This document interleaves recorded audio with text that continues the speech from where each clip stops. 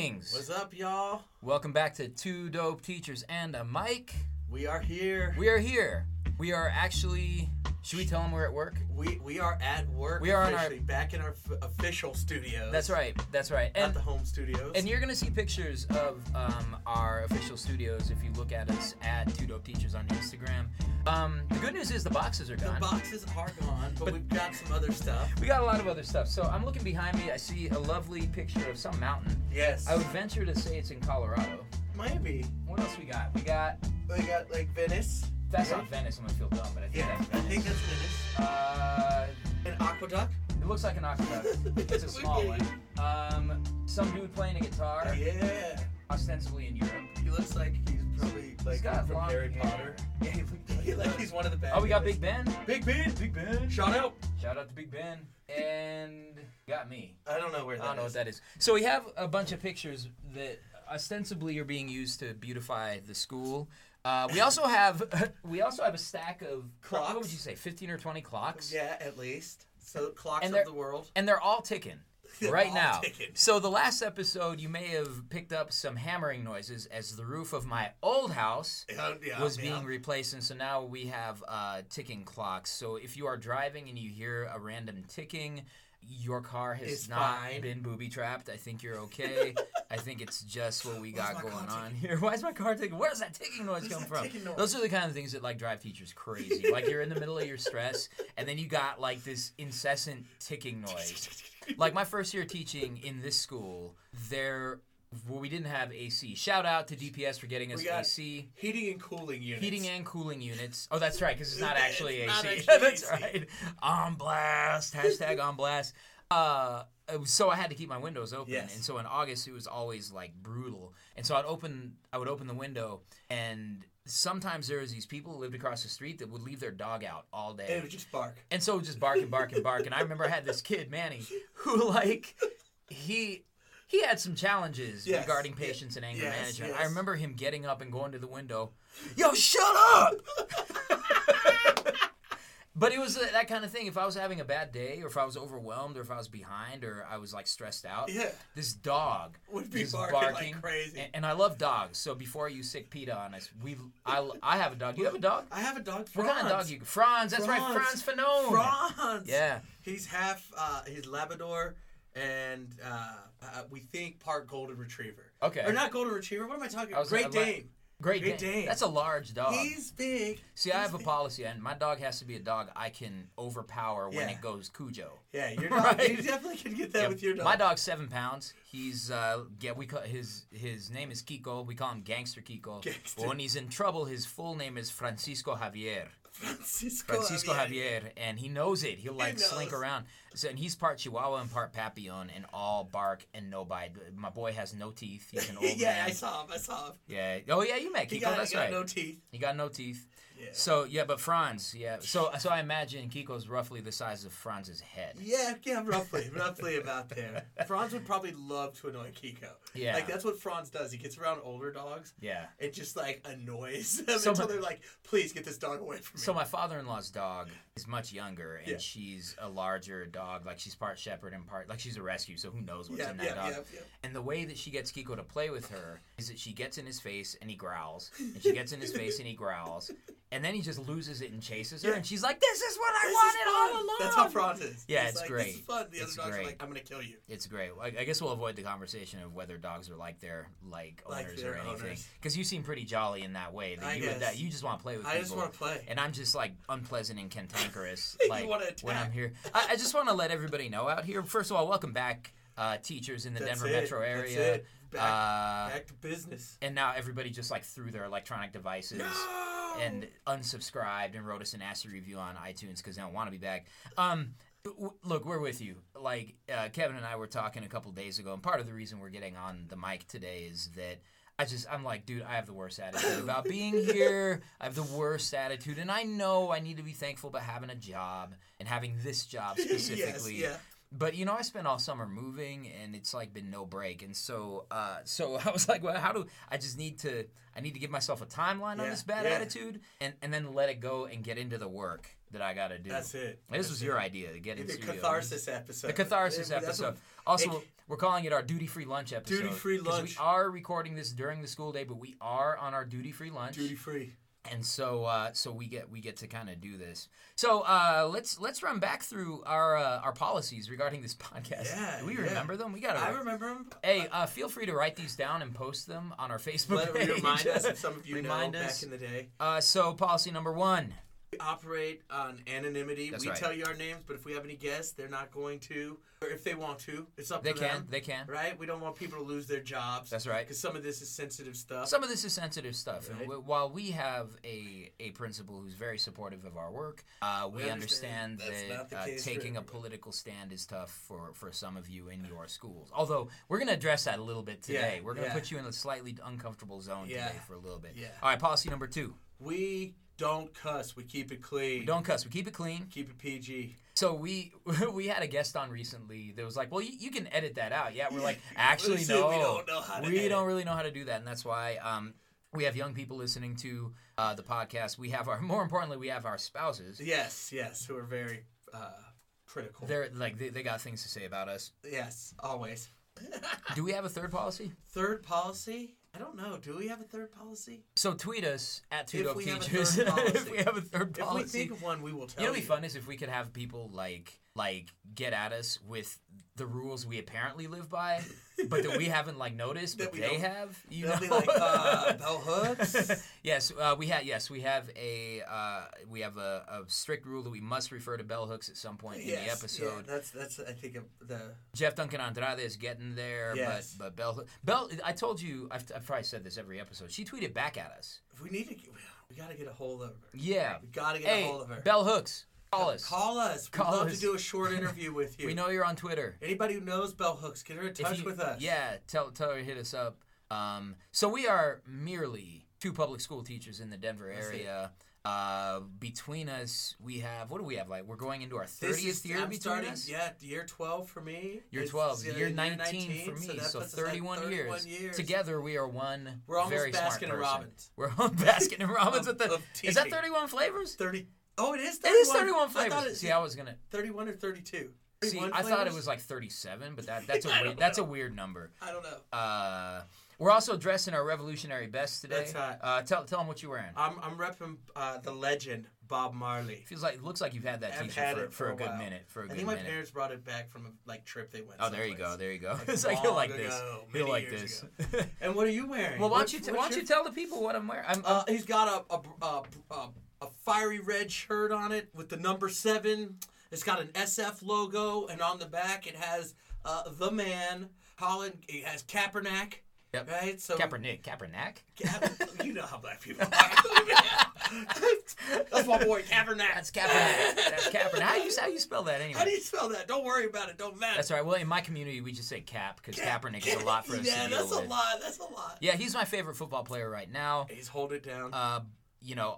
And we disagree about this a little bit. We've been talking about this. We disagree a little bit. I am boycotting the NFL. He's boycotting the NFL, and I'm having a hard time. I'm going to boycott everybody except for the Broncos.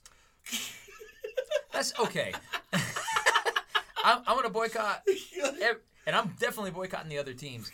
Yeah. So and Roger Goodell, we know you're listening. You need to talk to the owners and make sure that Colin Kaepernick gets a quarterbacking job, because if he doesn't, I will not be watching this season. You're like, I'm done. I'm done. But it makes sense, the people who own football teams, the people who are in charge, even our dear sweet John Elway. Yeah.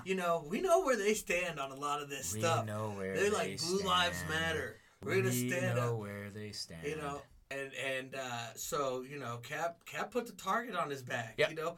Football is like this Southern thing, and Cap took it on himself, and he knew what was coming. He knew. And that's I think the thing that I most appreciate about him. I have my friend Naja. Shout out to Naja, college roommate. Yeah. You better be listening to my podcast, fool. Otherwise, I'm gonna come find you. We've known each other for so long, and you don't listen to this. I'm gonna get you. That's messed up. He refers to Cap as soul brother number 1.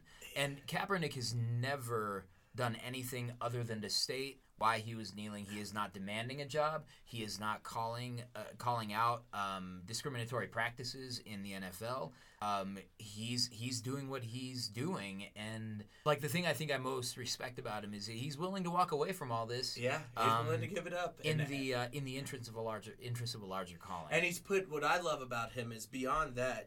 What we see is. This brother has put himself into the movement. That's right. He's given money to Black Lives Matter. He's sent money to Haiti. Yep. He's putting his money where his mouth is. He's doing the work. And I think it has to be admired. And in our school, we value taking action. Yeah. This brother said, there's something critically wrong in this country. That's right. There's something critically wrong, and I'm going to make a statement. I'm going to use my voice to make a statement. I'm going to practice freedom of speech. The organization that I work for has no policy against what I'm doing. Yep. Right? And I'll take the backlash that comes at me. Yeah. And so big shout out to Cap. We'll take you on the podcast. We'd love to find out what his educational experience was like. We got to tweet how at Cap. How he got politicized, Tweet at Cap, because he's an interesting guy. I relate to a lot of what he's talking about as a guy who's multi-ethnic, as a guy who sort of grew up as a fish out of water, culturally speaking, and how he sort of arrived at a moment at a critical juncture in his life where social justice mattered. And he found himself. Yeah. And he did. I'd love to know the thought process to that first day when he just said, be so educational. And it reminds me of like Tommy Smith and John Carlos. If you've seen like the ESPN 30/30 that they did on them, they talked about like how it was very like quick process. It was like, okay, let's put these gloves on and raise our black fist. That's right. And even a little known fact, the white dude who was Australian who was even that wearing badge like a human rights badge. Yep. But I think we often ignore athletes, and like we will just like what do they say? Shut up and sing to liberals, right? Yeah. Just shut up and play. Yep. So I don't care what your thoughts are. Yep. But those same people will be like, Muhammad Ali was the greatest. Yeah. I have so much respect for Muhammad Ali. Or when who's the guy from the Chicago Blackhawks? That he's like this big time like anti-Obama guy. Oh yeah, is it Patrick Kane? Is it Patrick Kane? I don't know hockey. So like, and with apologies to Patrick Kane if this is incorrect, but Patrick Kane was constantly speaking out against Obama and refused when the Blackhawks won the Stanley Cup. Refused to go to the White House, and there was no outcry about respecting the office of the presidency then, and there was no outcry about supporting our president then. That's right. And so it's a pretty interesting and I found some of the things that he said about Obama to be very unsavory and objectionable, but at the same time, like in the same way that I celebrate Kaepernick taking his stand and indicating that he's got a political identity, I can't tell Patrick Kane that he can't have a political identity. And or Kurt Schilling. Yeah, or Kurt Schilling.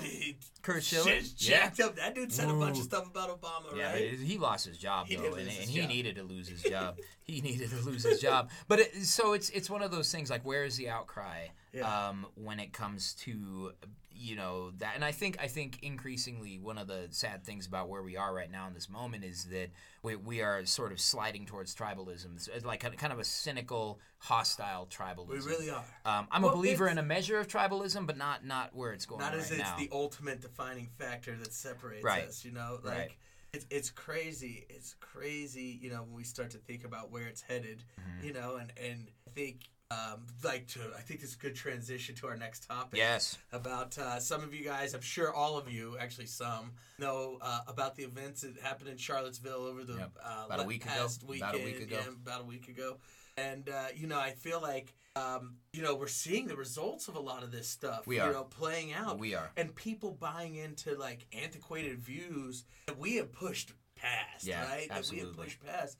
And I think the question for us as teachers is how do we deal with Charlottesville? That's right. And this is going to be, like every year, I can't remember what we started with last year. I think it was just Black Lives Matter stuff. We did.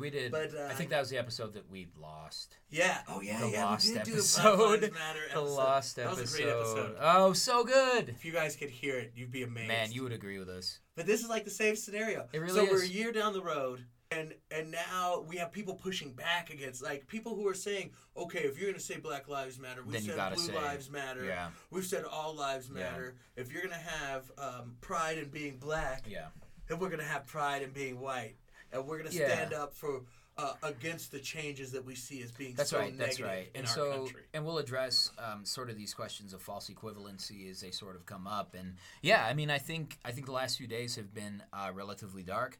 The president of these United States tweeted something that was kind of interesting. We'll get to that in a little bit. Just today, just about a couple hours before recording today.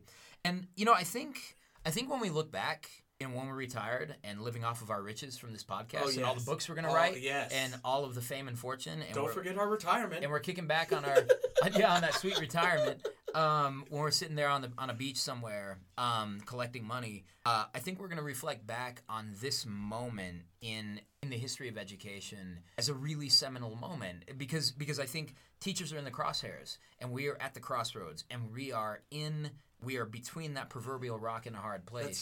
That's right. Where I believe that traditional interpretations of our profession, we have to interrogate those now. Yeah. And I like as teachers of color, we've always felt the need to interrogate the underlying assumptions of our work and what schools need to be. But I really think we're going to look back at this time period and say, wow, like things really changed. They have. And that comes down to y'all, listeners. So before we launch into our discussion of Charlottesville and its implications for the classroom, just want to remind you can reach us lots of different ways. Email us, twodopeteachers@gmail.com. You can also find us on Twitter and Instagram @twodopteachers. And then like us on Facebook, and we have a few resources on how we address social justice teaching and that kind of thing as we kind of go forward. Shout out to so yesterday, I just have to bring this up. Oh. So yesterday there was our school district had a district-wide Values Day webinar kind of thing that was going on, and they invited us to tweet. Live tweet at them, and that kind of thing, and they were reading the tweets that they liked, and we were tweeting like crazy. Yeah, we were sending all kinds of stuff, and never heard anything never back. got shot out. But one thing I want to one thing I was happy about was to see all the new sort of followers kind of stumbling into this was Two Dope Teachers. I'm sure they just think that we're trolling. But to be able to tweet during that time, and for those of you who jumped on and started following us on Twitter, we hope you're checking out this episode, and we hope you talk back to us at some point. So that's how you reach us. We're at this moment where there is so much that we need to talk about. We're gonna be sitting down with some members. Big people coming. We do. Big people. We do. In the coming episodes, we hope to sit down with school board candidate Tay Anderson, young brother from High School, 18 years old. 18 years old. You talk about somebody who wants to be the change. So he's going to sit down with us in the coming weeks. We'll be sitting down with some members of Black Lives Matter 5280 here in Denver and talk about the work that they are hoping to do and how we can bring their message into the schools in a powerful and affirming way. And we just got a lot going on. Yeah. So today we got Charlottesville. We're going to blend that with a little bit of teaching Trump. Because Trump is related to it. And, of course, we are going to be teaching in 2.5 days. Less than that now. Less than that now. I guess I know. The more time days. we spend, school days, yeah, it's great. That's like we have like a day and change to get ready. So we're gonna talk a little bit about what we're going through. That's it. And we hope to send you off with different ways that you can stay #woke. Stay woke. Throughout the year. So some stuff went down. So. I'm pretty sure everybody knows what's happening, but for those of you who maybe were out of the country, off the planet, just like I'm tired of cable news, I've been disconnected from the internet for like a week, so maybe you don't have a TV or internet, and maybe you have disavowed all media at this point. That's right. But there's a really terrible incident that happened in Charlottesville last weekend, which ended with a man driving his car into a crowd of demonstrators. The initial demonstration was a white supremacist gathering of neo-Nazis. They Ku were Klux Klan was protesting the there. removal of Robert E. Lee statue. Protesting the removal of a Robert E. Lee statue, and there was a clash that occurred with protesters who thought that it was perfectly fine to remove a Robert E. Lee statue, and it ended with one fatality that was a part of that particular demonstration. So clearly, this is probably, I was listening to Angela Rye, who is amazing. Yes, and check out her podcast. On One with Angela Rye, because she's on one. Good stuff. Because it's fire. Are there noises out there? There was disturbance outside. There's a disturbance outside the studio. I think something happens to us. Good. They got us. That's y'all. right. They got us. That's right. We didn't go. We will always go quietly. She was sort of talking about this really powerful expression of white rage, right? Yep. And we know that as teachers, we're going to come into classrooms where this is on some kids' minds, especially those kids at our school do really follow this stuff and they do really want to talk about it. So we're going to talk a little bit about how we can kind of get to that. So one of the things you've mentioned was this need to kind of like how we react to it, right? Yeah. Yeah. And I think that's the first thing. When kids walk into our classes, I'm teaching a class on hip hop culture, and I'm teaching ethnic studies courses, and I'm teaching history classes. The kids are going to want to talk about this. Yep. So what's your sense of how you plan to react to it? I want the kids to know that there was this powerful event that happened right before school started, right? And that there's lots of different perspectives on this event, right? I don't want, I feel like in the media, what I've seen is there's this belief that this somehow represents this uprising. Right. And in my opinion, I still think these people are a really small minority. Yeah. Right? In terms of people who are openly, do I think people have racist attitudes? Yeah. But do I think that people are willing to walk around chanting, blood and soil, and you will never overtake us, and things like that. And the Jews will not replace us. And to be out there and to be showing your face, right? And show up to work. That's what I wonder. What happened when you show back up to work? That's been the best thing is that Twitter is amazing because they're just tweeting out pictures of all these people. Hey, Doug, we need to talk to you about what did you do this past weekend? Yeah. Yep. I went to a rally. Yeah. Well, we saw you on TV, right? Yeah. And I'm glad to know who these people are, and I want them to express their views, but I want the kids to know, look, you live in a society that's multicultural, and you're dealing with people from lots of different cultures. And, my class, Intro to Cultures, is really about helping students to gain cultural competence and become intercultural students, right? That's right. And so, ultimately, I want them to understand these different perspectives. Yeah. And then to understand that the reaction that I see from the dominant media shouldn't necessarily mean fear in my heart. I don't want kids to be afraid of stuff. Yeah, some of those images were intense. Because I think it pushed back and it says, don't go to these protests, right? Yeah. Don't go to protests, white supremacists. Let them have their space. Yeah. Right? And that somehow you're bad. And I don't want them to react to that. I want them to engage in this stuff and to confront and to be open to having a dialogue, because I think that's how we grow. Right. As individuals, is we have to talk to these people. We have to be able to talk, not fight, not yell, not pepper spray each other, and hit each other. And so I want kids to have a measured reaction and not just oh my God, I'm so worried, or I'm so outraged. Either way, I feel like we live in a society where people are constantly oh my God, this is the end of it was North Korea last week, right? Now we're in a race war. We've gone through. The Russians have taken us over.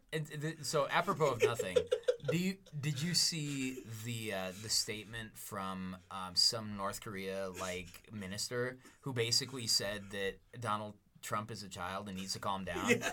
I don't know. Here's the thing: is that I really want our president to do well, because our president doing badly is bad for all of us. Yes. Right. Yes. But when North Korea is telling you to calm down, I don't know. I like that. That is just I just feel like we're living in this age of just fear of it was Russia. It's North Korea. Mm-hmm. It's now there's a race war. It's what is it going to be next week? Who knows, right? It's going to be whatever gets tweeted out. And I don't know, if all of this is a reaction to Donald Trump and that people are feeling really insecure. But I think, part of our job as teachers, especially for kids of color who feel insecure Already. all the time, Already. right?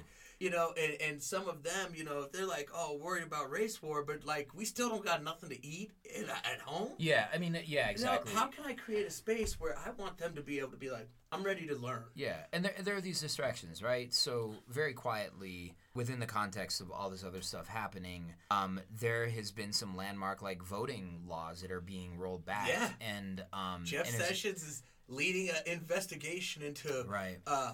Affirmative action and how white students have been discriminated against. Yeah, and so it's one of those things where it is that kind.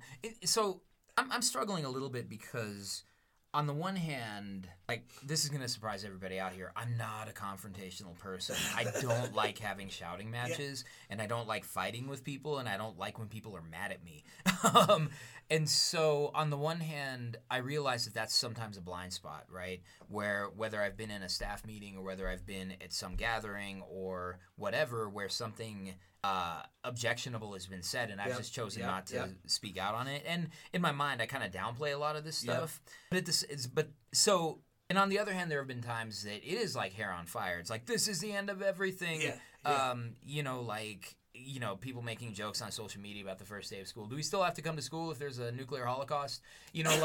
So it's like things like that. No, it's not funny, but it's funny, right? But it's kind of funny. So I mean, I think that measured reaction is interesting because I think on the one hand, we do want our kids to learn to model that behavior, to kind of be that difference. On the other hand, some things are just wrong. Yeah. And you just got to be able to call it out and have the uncomfortable fight and do that kind of thing. So that's one thing that's been kind of interesting to me. And so I don't think anybody out there doubts that this is a teaching moment. The question is, what are we teaching in this moment? To me in my class, it's ultimately teaching about communication and understanding each other's backgrounds and our positions, right? And these people, I grew up in the South. And so, like, this heritage, not hate stuff, Confederate flag has been flown, like, growing up in Georgia over the schools that I went to, over the Georgia Dome. I don't think it's flown there anymore, over the Georgia Dome. Yeah, one would hope. But, you see this stuff, and there is a valid perspective. I was talking to my wife about this. We study the Civil War, and we come at it as this kind of modern perspective of, like, the South was in support of slavery. Right. The North was against slavery. Right. Which I think does a disservice to the nature of racism in the United States. Yeah, no, that's because true. The North, because there were racist people in the North. It's always painted as the North was where people were free. That's right. And the South is where people were enslaved. And I think, there were Northerners who were just as racist fighting against the South, and they were fighting because the U.S., because they felt, you can't pull out of this country, right? Yeah. And they believe in the Federalist ideas, and they support those ideas. Yeah. And then you had people in the South who were like, look, I don't own slaves, but you came into my backyard. Yeah. Y'all destroyed our community, right? Yeah. And we have to think about this. And I'm not trying to, sympathize or show like empathy. Put down your phones, guys. But put down your phones. the reality is that Southerners were going through things, and like one of my favorite lines from Immortal Technique is he has this line, I can't remember the song, but he's like, if there was war in Washington Heights, I'd be fighting, and it wouldn't be for America. Yeah. It's not for racist ideas. Yeah. It's because you're in my neighborhood, and you're attacking the people who are close to me. And I think all of this stuff plays out to Reconstruction. Yep. Right? When Rutherford B. Hayes, I was talking to one of our colleagues, and she was like, when he said, I will leave you be. We aren't going to tell you what to do anymore, right? There wasn't a standard for what does it mean to be equal in America. That's right. Because what people forget is after Reconstruction, like, Southern states were writing the most progressive constitutions in the country, giving everybody the right to vote without sort of like any sort of limits to that right to vote. Women, people of color, everybody had the right to vote. They had large amounts of African Americans being voted into office, and so it shows that for a moment things were changing. And we pulled back, and I think it goes back to us as teachers. It's like we do shape the society, and in a way, how and you can argue against how the North went about it. How do you go about Reconstruction and make people feel good and accepted in part, right? Well, and as you talk about this kind of, I wouldn't call it a false narrative, but it is an overgeneralized narrative about the heritage of the North and the South in this country. Like you even go to the Civil Rights Movement, and there were more racially motivated bombings in Boston than there were in Birmingham, right? And so this notion that the South stands for racism and the North stands for freedom, it's a little problematic. It becomes problematic. It becomes, and going back to like we were talking about Killer Mike when we heard him on Politically Reactive. Yes, Politically Reactive with W. Kamau Bell and Hari Kondabolu. Good stuff. But like Killer Mike was making the point. He's like, I got no problem with them. He's like, we need to come together because we in some ways are more alike than not. You got poor white folks in the South who live in the same conditions as poor black folks who have been given a false divide, right? Yeah. And that's what I hope to teach my kids from Charlottesville is that we are told a whole bunch of stuff about who we're supposed to be, what our culture is. We always don't know that history of what it really means, and we tie ourselves to things that aren't really connected to us. So like we feel like we have some sort of stake in a Robert E. Lee statue that really doesn't connect to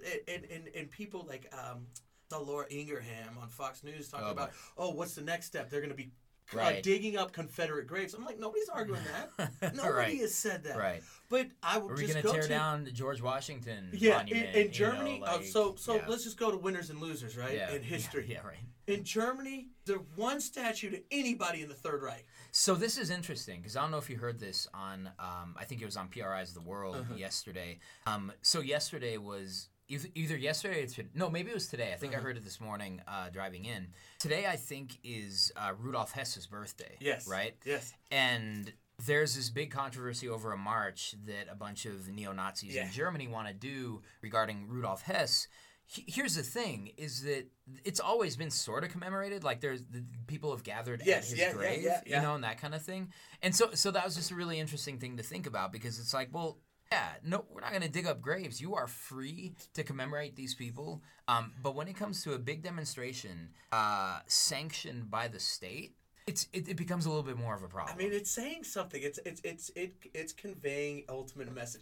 And then there's a whole other thing. If you guys have seen the coverage, I think it made blatantly clear what white privilege is. Right? You have these white supremacists budging up against cops with shields, pushing them. Hands on the cops. Riot police, and the cops are hands off. They don't have their pepper spray. Yeah. I don't see them banging their nightsticks on their shields. Yep. It looks nothing like Ferguson. Yep. I didn't see tear canisters being shot at people. I didn't see any of that. I didn't see people getting arrested. Yep. I didn't see them marching down the street, clearing people out with the tanks and the armored vehicles. Yeah. I didn't see any of that. Yeah. I saw them letting white boys push up against them, and they were doing like we do. Oh, this just... They're just really angry. They're upset, and we have to understand why they're upset. Yeah. But you can't understand why young black kids are in the streets. That's right. After they've seen their peers be repeatedly shot down or denied the rights that they are told in school that are guaranteed to everybody, the things that make this country. So be proud. This country's great. Yep. This is the greatest country in the world. You should be thrilled. Yeah. Right? Yeah. I couldn't have said it better myself. That's right. That's right. You watched it. It was like, we are two dope teachers, and we are on one. We are on Catharsis. One. We told you it was. I was like, okay, so Bert, they're about to beat him, right? Yeah. Why did they beat him? Like this is. Well, in the same those ranchers that took over that land in Montana, or Nevada, something like that. I mean, first of all, nobody lives out there, but it was the same deal, and that was like there's a real juxtaposition between how they were treated as a takeover of national land versus how protesters of the Dakota Access Pipeline were treated. They didn't have fire hoses turned on them in freezing weather. Like it was, dogs turned on them. Private organizations or private entities being hired to come and police and abuse them. Yeah. I mean, it's crazy. I mean, I think about the classroom, right? And I think about how we have now started moving away from a fact-based, evidence-based collection of knowledge, where it's not about finding evidence and forming a position. It's about forming a position and aligning evidence that works for you, right? And so I think that one of the things that I think is incredibly valuable to have students do is to really it's really engaging, kind of a reflective process of what the historical context of all this stuff is, right? I saw a meme. Memes are great. I saw a meme of D-Day, right? And there's all these soldiers getting off of the boat, and they're armed, and they have all their gear on, and it says anti-fascists on the way to disrupt a peaceful white supremacist rally. It's perfect, right? And someone said, we literally fought a war over this. We did, right? And these people are like, oh, that's somehow our heritage. Yeah. Like, this Nazi heritage is part of who we are as a country. Yeah. And these are the same people who are like, honor the greatest generation. You know, and I don't know, because I don't know these people, but I'd wager that if some of them went to some of their great-grandparents and were like, oh, I was waving around a swastika, they would be like, what is wrong with you? Yeah, exactly. You know, and it's so funny, you know, how all of this stuff emerges. And again, that justification, it's heritage, not hate. Yeah. It's who we are. So now the Nazis are part of your heritage? Yeah. Yeah, right, exactly. That's who you are? And I think there's a very valid idea around the notion of white male working class rage, right? Yep. And I think I remember hearing some political analysts kind of talk about this a little bit, but I think that this deepens the responsibility that teachers have to bring these topics into the classroom and say, look, we are talking about these things because we can have differences, and we can celebrate the diversity of this country, but it cannot turn into violence. It cannot turn into people driving their cars into a crowd of unarmed demonstrators, right? On the same podcast, on Angela Rye's podcast, she also played a long sort of excerpt of Barack Obama's Philadelphia speech. Yes. And it was just really interesting to listen to that, because I think that I've got many critiques for former President Obama, but the way that he spoke to racial issues, it's very hard to have a problem with it. He was talking about he was being real, but he was also together. saying, you know, we got to think about how we're going to move forward together, and we have to think about the fact that we all have history that we come from. And I think the more we attempt to understand the walks of all of our kids that come into the classroom, but also to say, look, in Charlottesville, something very specific happened. One side perpetrated the death of a person from another side. And that is where the equivalency ends. Right? Because there's one group who had a representative who, and you know, whatever, he's been labeled, whatever, all this other kind of stuff. But there was one side that actually took somebody's life. In the name of their quote unquote in the name cause. of this cause. You know, and I think it'd be the same on the left, right? Yeah. You know, when you see history where like, and I love this quote, I can't remember who made it, you know, but your ideology becomes a problem when it starts to become oppressive to me, right? That's when you start to take away my rights. That's you can have your ideology. Right. I love you to have your ideology. Just don't dehumanize but me. Just don't dehumanize If your ideology somehow dehumanizes me, then that is not an ideology. Marcus Garvey and the KKK were trying to fuse a way to work together, right? It was like, you don't want us here. And we don't want to be here. We don't want to be here. So we'd love some communication. Help us out. On how we get it. We can all get happy about this. Yeah, absolutely. You know? And but at least, you know, there's some conversation to say we acknowledge that we have some differences. Right? But we're not gonna lead to violence, right? We have. I think ultimately that's our position. Yeah. Is I want kids to be able to critique each other. Yeah. I want them to debate passionately, discuss ideas with passion and emotion. Mm-hmm. But I want them to stop at that point of saying, you know, I'm ready to get violent. I had a friend who texted me. We might get him on the show. A coworker, a white ally, a serious white ally. It was like, I'm ready to go beat some Nazis, right? Yeah. And I'm like, brother, I love you. Your voice is too strong to go down that road, you know. And you have a more powerful position of being able, like Malcolm said, you could do something we can't.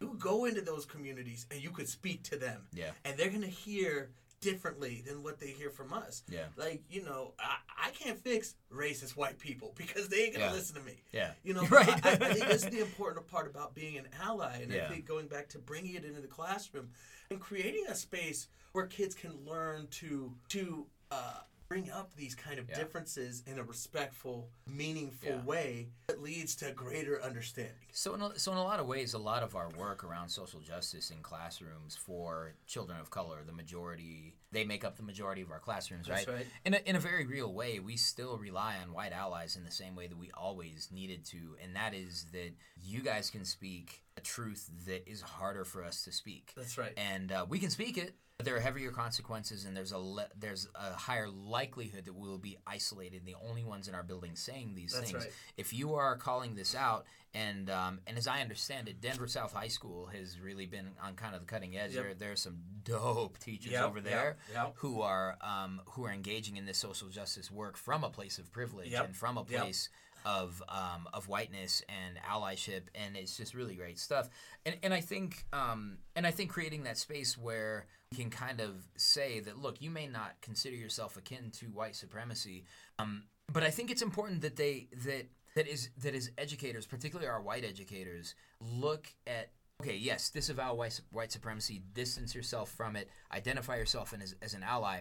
But what we need to start looking at is, from a policy perspective, what then does that mean? Does it change the way we discuss issues like affirmative action and immigration and high school dropout rates and high school disciplinary rates? And I think every school in every district in Denver is talking about discipline rates, and it's creating some really uncomfortable conversation. It really does. So are we simply tweeting out snappy quotes from people, which I guess that's what I was doing yesterday?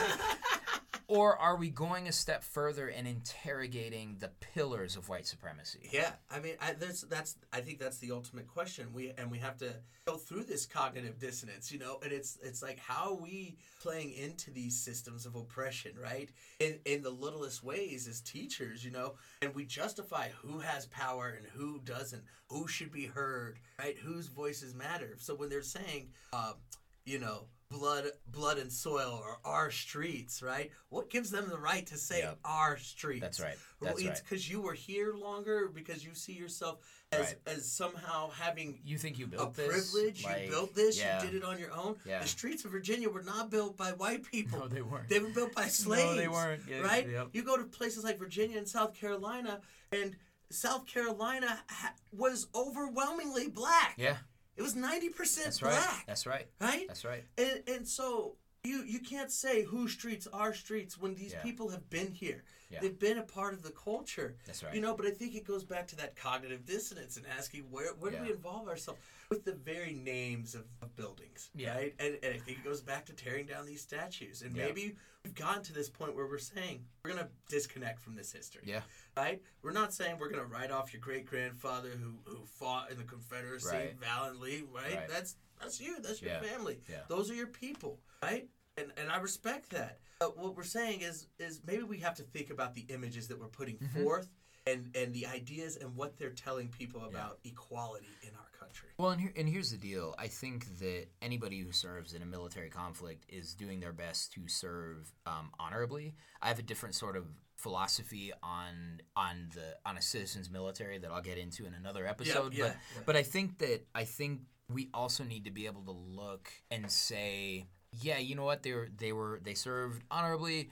A little problematic. Like, we all have problematic ancestors, and be honest about that. And as a Mexican American person, as a Latino person, as an indigenous person, I know that my entire heritage is littered with collaborators in our own oppression. That's right. And I think in our community, as the quote-unquote Hispanic community, I think that we have really tried too hard for too long to have it both ways. Like, we want to identify with oppression, but we also want all of the benefits of privilege. Yeah. And don't get me started on how a lot of people from my community voted for 45, right? Yeah, I mean, it's hard. So I think that we do need to be inward looking in our communities and be willing to say there are some issues with the way our ancestors carried things, and I think that I'm going to say it. I think that our white citizens have a disproportionate amount of responsibility in interrogating the history of their people who are here. Yeah. And so it's. I mean, I think there's some important stuff that we have to ask questions about. And I think starting with, should we have a statue to Robert E. Lee? Yeah. Is he really the person that we want to hold up at this point in 2017, 2018? Yeah. Is this really what we're trying to get to? Yep. Are we trying to, or are some people trying to hold on to something that they feel like if this thing goes, I lose whiteness? And then they're like my culture, and I'm like, nobody coming after St. Patrick's Day. That's right. ain't nobody coming after Irish step dancers. That's right. Or telling you when you're sitting there telling me, oh, I'm Dutch, I'm German, I'm 3/4 Italian. I know I'm not good with the math, but y'all know my white people. Y'all know y'all be going through all your heritage and telling us everything. And I'm like, I'm black. My people, where are your people from? I wish I knew. Atlanta, Columbus, Georgia, and Tifton, Georgia. So we moved to a new neighborhood, and it was just sort of funny because, like, I haven't had this question asked of me in a really, really long time. One of the neighbors, and, God bless them. These are people who are really trying to do the right thing. Yeah. They ask, oh, so where are you from? And we're like, oh, we're from this other part of Denver. The north side. And the north side, exactly. The north side. And then this person was like, oh, no, I mean culturally. And I was like, oh, east side. You did not. But it was one of those things that it's kind of like culturally, I'm from the east side. Because that's where I grew up. And where's the east side? And my wife, who is super polite and really doesn't want to make people feel bad, was kind of like, okay, so he was born and raised here. His dad's Mexican. I'm from Chihuahua, Mexico. She's like, I'm sorry. But you know what, though? Culturally, I have Mexican heritage, and I'm very in touch with the Mexican side of my heritage. But culturally, I'm from the east side. Culturally, I'm from East Denver. I went to Manual High School, went to all those schools. And, like, culturally, like, I walk into that neighborhood. Well, okay, not anymore. But I used to be able to walk into that neighborhood and just know where everything is. What's up? You knew the handball courts. You know what was going on. Knew the handball courts, yep. Real pause. The handball courts by Manual, that's like the realest thing. Know, man. I love to go drive by there. Because I was driving by and y'all can't see this. He's standing and demonstrating right now. He's got stretching. Handball, serious business. My dad used to play handball over there. All the Mexicans over there, they got it held down. My dad would go to City Park every now and then and play handball and let me like wander around and stuff. They got it on lock. They got it on lock. There's a whole handball culture. That's serious stuff. Yeah. So I think, we're going to transition into kind of what we're expecting. But I guess we can talk a little bit about what we would advise teachers, because I think most teachers don't want to put their heads in the ground and wait for this thing to go away. No. And so I think the number one thing, we've talked about how Bell Hooks has to be a member of this show at some point. Henry Giroux is up there too, because I think we do have a responsibility as public intellectuals to provide the tools and the ways for our students and sometimes their parents to process what's going on around them. So when an undocumented student comes to you, or like the parent of an undocumented student comes to you and says, we're really afraid to send our kid to school, like is there any chance that he or she could be picked up by ICE? Yep. We are in a unique position to speak to that and say, you know what, we don't know, we're not lawyers, but we can bring in resources and help this question be asked. And so I think a lot of that is kind of our job, like how we process this. And, get every content area has a way into this, whether you're telling the stories in a language arts class, whether you're looking at the statistics of inequality and or whether you are mapping gentrification in your city. There are a lot of things you can do there. I think the other thing for us to really be thinking about is how we, again, bring intersectionality into our work and how we ensure that every single student is viewed as a complex human being with lots of different layers and backgrounds and allegiances and memberships. And like we talk about those things not so we can bunker in and speak from those positions, but so that we know who we are talking to we have a better when we say the things that we have to say. Absolutely. What would you say to these teachers? I'd say they teachers. What would you say to they teachers in they schools? In they schools. I would say you have to teach this stuff. You have to bring up Charlottesville. And you can bring it up in a lot of different contexts, but you can't be afraid of it. That's right. You can't be afraid that it's controversial, that it's going to anger some people. You can't be afraid that maybe I've got some students who might be white nationalists, right? Yeah. they need space to work through their ideas. Because I go back to American History X, right? Yes. Is these kids are influenced by the society that they live in. And this goes back to my pet peeve, And where did he learn everything he learned?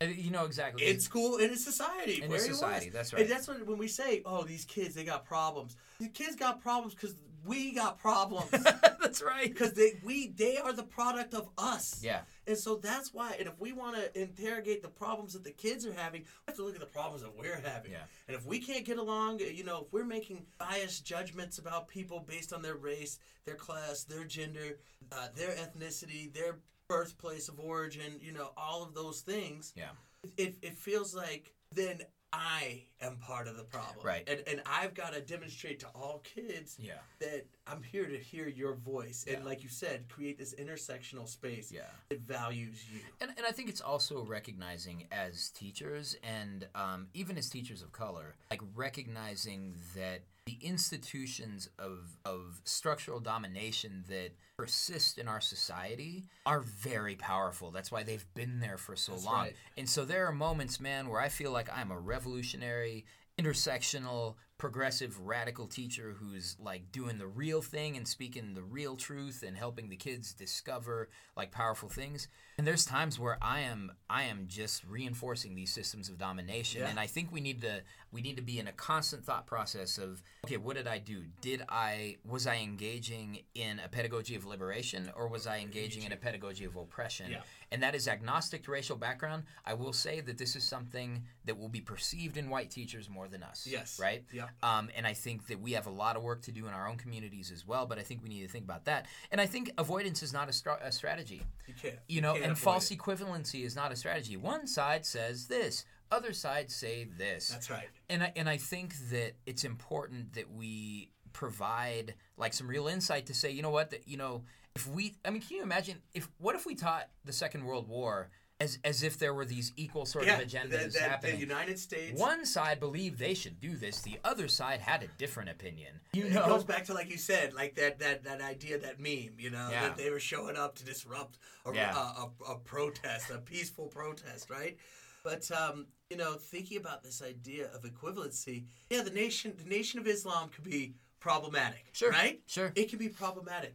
Is it anywhere in the same neighborhood as the Ku Klux Klan? I mean, exactly. If you say yes, then that is false equivalency. I think that reflects some racism. If you see the Ku Klux Klan as the same thing as the Black Israelites, and are they problematic? I'm not going to say they're not. If you see neo-Nazis as the same as Black Lives Matter. I think you're completely off there. I feel like you're completely off. Yeah, it's not the same. Rage is not rage. Like there is the rage that comes of generations of oppression and marginalization, and there's a rage that comes of a misinformed notion of what the society is like around you, and I think it's just a really important thing to look at. So yes, we realize that this puts you in a difficult position as a teacher, but you have to think about how are we going to react to all this stuff. Unfortunately, we have a dear leader who puts his views up in 140 character spurts. He's been on one. He's been on one. And it's interesting because after so long to disavow what was happening and who led the things going on in Charlottesville, he then tweeted today that Confederate memorials should and will not be replaced. Will not be replaced. Using that same terminology, so we will not be replaced. We will not be replaced, and fine. I'm not trying to replace you. I'm trying to get. So so that's our Teaching Trump Charlottesville segment. We have some resources on the Facebook page from Teaching Tolerance. Check them out. From alternet.org. They may have certain political leanings. Maybe. But there's some great resources. Those political leanings are still against racism. That's right. Right, exactly. So, you can pick and choose, right? I mean, is that ever a bad political leaning? No, yeah. It's like, well, some people favor racism and other people are for racism. We're just different. We just feel like We just wish we could go back to a time where black people knew their place. That's right. Where there were less Mexicans. Where women weren't trying to work. Where women weren't trying to work. Or go to school. I didn't have to hear about your gender. Yeah. Why do I have to think about your pronouns? That's right. Or your sexual preference. Keep it to yourself. Right? You know? So, I mean, it comes back to what you said about how ideology's fine as long as it's not an ideology of exclusion or an ideology of persecution. That's right. And I think that's what we're kind of looking at. So... Oh. We have to teach in a couple days. Yes, it's coming. This is what it's all about. Get back in the game. So, what are you hoping for this year, man? What are you thinking of? What are you trying to do? What am I trying to do? Save the world. Okay. Save the world. One 11-year-old at a time. One 11-year-old start at the beginning. But no, my hopes, for me this year is that, that I really am able to engage 100% of my students. That I'm able to truly connect with 100% of my students. Yeah. That I'm able to put something throughout the year that at least truly impacts those students in a way that will be remembered beyond, my classroom, beyond our curriculum, some life knowledge. Man, I was just hoping to have access to the copier. Yeah, that's your hope. You're like, that's my if hope. I could get access to the copier. But those are like you're right. are my big hopes, to see kids grow.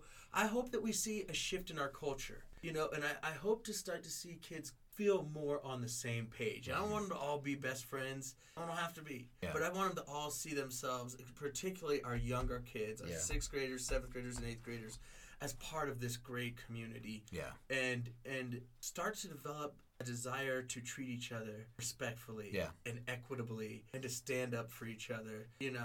I just feel like I'm ready to see this ultimate change, this shift, where people are starting to think about the bigger picture. And I know I'm like really idealistic, And I think you go in every year and it's like, this is the year where we change the world. Yeah. This is the year. And I go into it and you never know that it very well might have been the year that we changed the world. And it might be 10 years down the road. And they're like, that's right. I learned this at this school from this teacher. Yep. And that's what I'm carrying with me from here till eternity. Yeah. And I'm getting everybody on my side. Yeah. You're like the staff hype man right now. I'm trying to be. Because I had a rough summer like moving and trying to do all this stuff. No doubt. But I've been talking to a few of you and it sounds like a lot of schools are attempting to do the same thing that we're trying to do, which is we have uncharted waters that we're sort of venturing into. And I would argue that every year represents uncharted waters. Yep. Like, I was teaching at the beginning of social media. And we're like, what are we going to do about this MySpace? What? Right? Wait for it to go away. Oh, it's just a fad, right?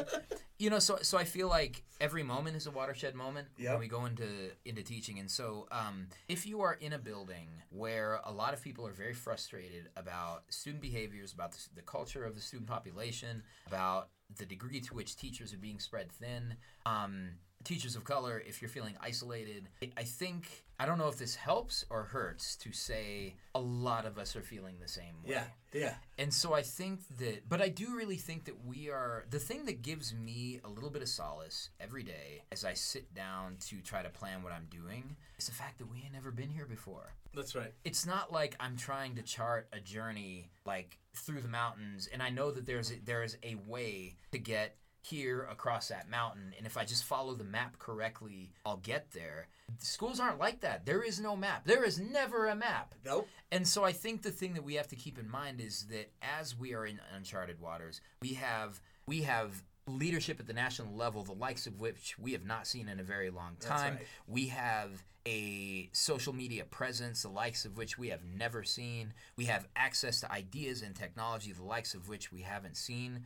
We're going to screw up a few times. It's not going to be perfect. And so the more we're able to roll with this stuff and just say, okay, so like the reality is that my work just has to be different this year. And I think this is where I'm going. I'm going to be pretty specific on mine, and I see what you pulled up on your screen. So I think it'll actually fit in really well. Go ahead. Honestly, like Black Lives Matter in my classroom, and I think I've arrived at this moment where it's like we have just got to make this the center of our social justice discourse and our pedagogy. So it's almost like like slavery during the abolitionist period was the ultimate progressive cause, right? It was ultimately where progressives lied. I think that this Black Lives Matter stuff is right now, like you said, it's the pinnacle of where we're at. And I think, people get caught up because it's Black Lives Matter. Right. But really, really talking about the Dakota Access Pipeline, right? We're talking about... But I will say that there is something unique in the Black experience in the United States. Like, my people were able to sort of pass at different points. People don't know that David Farragut, who is a commander of a ship in the Revolutionary War, was of quote-unquote Hispanic origin. He was from Spain, y'all. He was from Spain. And we like to claim that stuff because I feel like in my community, we've gone to great lengths to claim the European stuff and to have derogatory ways of talking about our indigenous like brothers and sisters. And so I think that the level of exclusion and persecution and exploitation and violence that has faced the Black community is unique. I think our Native American brothers and sisters are right there too, right? But I do think we have to be able to say that Black Lives Matter because in the overall history of this country, Black lives have not mattered to the right people. That's right. Right? And so I think that we were just conversating off air about I've got this kind of music appreciation class that I'm going to be teaching and I'm going to make hip hop the center of it because it's a way to sort of say no, actually everything else, all other forms of musical expression are going to be on the periphery and they're going to be additive. Hip-hop is what we're going to do. And everything that leads up to hip-hop is what we are going to do. And I think that's like the big thing that I'm sort of striving for. That and making sure that my kids don't think I'm an idiot, like disorganized and crazy and all that kind of stuff. So your hope is to stay organized, too. My God. On top of that, I'm sure you're going to do a great job. But I love what you're saying, and I think, to me, I pulled up the Dead Prez song, Overstand. Yeah. And to me, it has, like, this last part where they're just speaking words, or kind of like a monologue at the end, and I just want to read through what it says. Do it. It says, change is necessary to evolution. The universe contains incredible diversity, and you cannot experience it all within the confines of one comfortable lifestyle. Look ahead to what you will think of your life at its end. You will probably not want to look back and say it was cozy and dull. Thus, react positively to what seems to be disaster. Remember that what seems to now be disaster may be an important step toward evolution. That's right. And may even be identifiable as some such point in the future. Right? And to me, when I hear that line, I think of my kid. Like, you just, like, changed my attitude about the whole school year right now because I got one day to plan. And don't even front, y'all. Well, you know it's you too. Like, I know a lot of y'all posturing and fronting, talking about, well, I've been planning since mid-July. No, you haven't. You lying. You're lying. So, I mean, but I find that really affirming because, it is one of those things where, like, things might seem a mess now. That's right. But in that mess is like opportunity. That's where it comes from. Like, I have to do things differently this year than I have the last few years if I want to be happy, if I want to be a good husband. Baby, I'm so sorry for how I've been treating you. With my stress and my moods. That's right. If I want to be a better father, if I want to be there for my students, if I want to be a better son, if I want to be a better friend, like, I can either choose to continue to have things just fall apart the way they always have, or I can find new ways to construct those things. To grow. And because, like it says, it's always happening. It's always crumbling. Always happening. And we're always looking to say, oh, look at this generation. But that generation is the next step, right? And we look at our kids and we're like, oh, look at their texting. They don't even communicate. But maybe they're taking it to a whole new level and they're getting a deeper understanding. Someone was like, they don't use words. They use pictures now. We're moving back. Maybe we're coming full circle. Yep. Pictures can convey things. Oh, yeah. Like we say, a picture's worth 1,000 words. And my own child is... she's been on it. She's on Instagram. And she's killing it. And she's killing it. She is killing it. But, like, her ability to interpret satire, create satire, be thoughtful, poke fun at irony, these are things I couldn't do when I was 12. And so I think that there are different types of intelligences that are being developed as a result. And the other thing I think of is like the line that really resonates with me when we talk about how look ahead to what you will think of your life at its end. You will probably not want to look back and say it was cozy and dull. Like, I remember I had a student teacher a few years ago who was like, You know, I knew a teacher when I was a kid who all he would do is he had this big file cabinet of everything he did, and all he did was change the dates. Yep.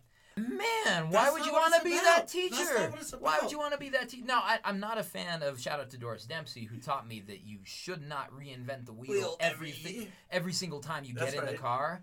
But you should, take a different route. You should take a different route sometimes. You should add a little bit at a time and say, hey, you know what? This unit was 90% great. I'm going to maybe tweak this. If I tweak 5% of the 10% that wasn't great, how much of a difference is that going to be? And again, I'm a little bit more of a math guy than you purport to be. But I think that that's good, mathematically speaking. I would agree. I could pass that test. So and I'm teaching 6th grade this year. I got two classes of 6th graders. Homie. Part of the team, man. Part of the team. So that's gonna be kind of fun. It's gonna be awesome. Looking forward to it. But yeah, I mean, I don't know. This is just hopes and goals. I think that really, when it really comes down to it, y'all. You can't plan every minute of the day. And if you can, please email us at tudoteachers@gmail.com. We really want to learn a little bit. But I think that there's an extent to which, if you embrace being in a state of reinvention, and this is apart from mandates from any given school district or new policy shifts that are happening. Right. We have candidate Johnston talking about how this new approach to college readiness, and we have a lot of these things happening.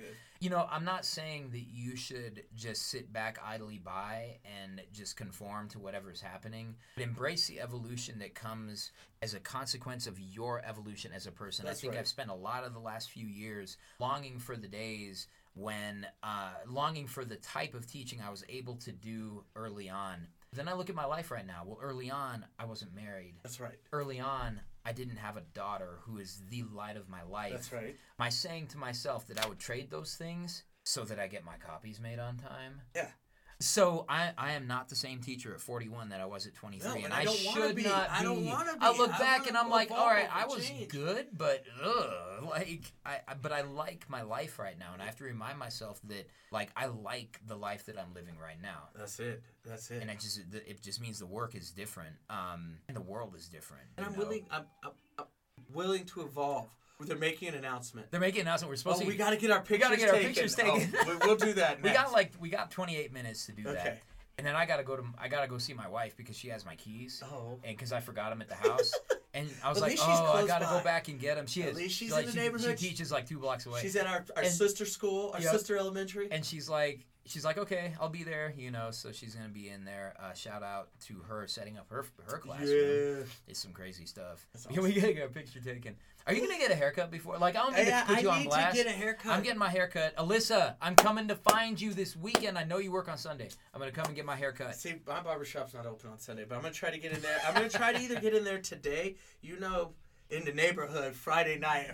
Try to get your haircut on Friday. And for real, y'all, for real. Yeah, that's a real deal. See, I can't go too early. Sunday works because mine grows back. This is 2 weeks. Here. Yeah. And so, but that's the other thing I think I want to tell everybody is that I went and got a shirt and tie that's way too expensive. I didn't. Now, real talk, I thought they were on sale. You know how it is? You get to the register, and I was like, I thought all the shirts were half off. They're like, oh, except for these particular shirts. And I was like, and you're not gonna be like, well, I guess I can't afford that. I'll be like, I knew, of course. I got this, dog. Man, I'm gonna spend all this money. And so but no, I'm saying go and I love haircuts. Yeah. Go get your hair done. Go get an outfit that you like. Ladies, get your nails done. Get your hair if that's what you do. Feel good about what you rock. Make sure you got some new shirts, some t-shirts. Get some new shirts. Get some new shoes. Kicks. Some new kicks. It's a fresh. I got a whole new closet of social justice t-shirts, man. Days. I got some new ones. I got some new joints too. I got my We're gonna roll them out. I got a Gandhi. I got a Sitting Bull. There we go. Shout out to Express. I found a t-shirt there that in black lettering all over this burgundy shirt, it says "Be the Disruption." Oh yeah, I saw that you were wearing that. I'm like, that's tight. What? What? So I'm ready to represent. By the way, I tried to create something last year at my school. Want you all to maybe try to participate. Social Justice Mondays, all right? So we got to come. So you know how tired we are in the morning when we come back from a Sunday? Well, what better time to be woke than a Monday morning? So Social Justice Monday, that's going to be, and what we want How you do to you participate? You can participate by representing social justice on your physical person. Somehow. So like what I would do is there are these great T-shirts. I had one that said "We Out." Yes. In white letters, and it's a fake history quote attributed to Harriet Tubman, 1849. It's a summary. It's a summary. It's a summary. It's a summary. It's a synthesis. Gist statement. It's a synthesis of the work that she intended to engage in. And so you take a stand for social justice, guys. Like that's one of those things. And this does not require that you preach to anybody. It's just you walk around with a t-shirt. You wear a t-shirt. And here's the beauty of it too. Like sometimes we wear a shirt, it creates a conversation. Like I have a shirt that says "I can't breathe." Yes. In reference to Eric Garner. It's and funny some when people are like, look at you cross-eyed "You with can't that breathe." shirt. And I'm like, no, it's a reference to Eric Garner. Or they laugh because they think it's choked out. They laugh because they think it's a joke. Yeah. Like but they don't know the joke, but they want to ask you what the joke is. Yeah. But it's You're like, oh, I can see, you know, and some people get it, you know. Yeah. And I think it's a way to spark a conversation, it is, right? It is. And I think the more people are seeing this stuff, and kids especially, they're like, oh, you're politically conscious. Yep. You get it, and it's funny because kids will be like, "Oh, I love that shirt. I like that shirt." We got a brother out at another school who has found all these shirts. Like he wore a Colin Kaepernick shirt to this thing, and I think it's one of those things where controversy, of course, but what do we want? Do we want kids to just be sort of reified and to become cogs in the machine of industrial capitalism, or do we want them to be passionate and worked up and fired up to learn and grow and do things and participate? Yeah. I don't. That's a rhetorical question, y'all. Like I think you know the answer to that. But I think so. So what we would love for you to do is if you're on social media, tweet us your pictures of you representing Social Justice Mondays. Post them on Instagram. Put them on the Facebook page. Social Justice Monday. Hashtag Social Justice Monday. Hashtag Stay Woke. Right? Because that's what we're trying to do. So I gotta tell you, we talked about this as a catharsis episode, man. And are you feeling? I'm feeling better. Good? I'm feeling better. That's how it always works. I'm feeling better. That's how it always works. I gotta stop paying my therapist. I feel like you're better. I charge. I'm far cheaper. Because you're always gonna say nice things about That's me. It. At least to me. Therapists start to keep it real with you. They're like, you know what? You're part of the problem. You're like, no. Well, see, mine won't do that. That's not what I want to say. Something like, so what is it that? Can you identify any actions that may have led to this pass? And I'm like, nah, I can't. I'm not that reflective. Oh no, I can't. I don't know. I don't know what you're talking about, sir. People have bad attitudes. Man, people be tripping. People be tripping. That's what the problem is. That should be another hashtag for this episode. People be tripping. Man, well, you ready to go and get this work done, I'm ready. We got to go get our picture taken. Yeah, we got to get this picture taken. As we said at the top of the show, you can find us on Facebook. You can also find us on Instagram and on Twitter. Subscribe to us on iTunes and Google Play. Definitely. And if you like what you're hearing, write a review. If you don't like what you're hearing, you can just keep that nonsense to yourself. And you come out and do a better podcast. That's right. That's right. Yeah, because we up here. We up in this. We out here. You know what though? I'm so competitive. Like there are other education podcasts, and I'll listen to them and be like, they whack. They whack. Do you remember the one our school district put out? I played it for like 5 seconds, and I was like, this is horrible. Yeah. This has nothing on us. And I think that's what emboldened us to do this. Now we're putting people on blast. Now we are. That's just how it is. Blast. Yeah. But we just we're really happy to be back. We're hoping to drop a few more episodes for the beginning of the year because there's so much going on. We can't do it fast enough. And but we invite you to like us, follow us, write us a review that helps others find us if you feel like that's a positive thing for us. And we're just really happy to be back. I wasn't happy to be back. I'm happy to be back now. We're getting there. You got time. You got till Monday. So we got a couple things we want to say to you. The first thing we want to say is to stay woke. Stay woke. Sorry, I should have given you a signal. So 1, 2, 3. Stay woke. And the other thing is we always say, as always, every day in front of all your kids in your community as you work for positive change in the world, stay dope.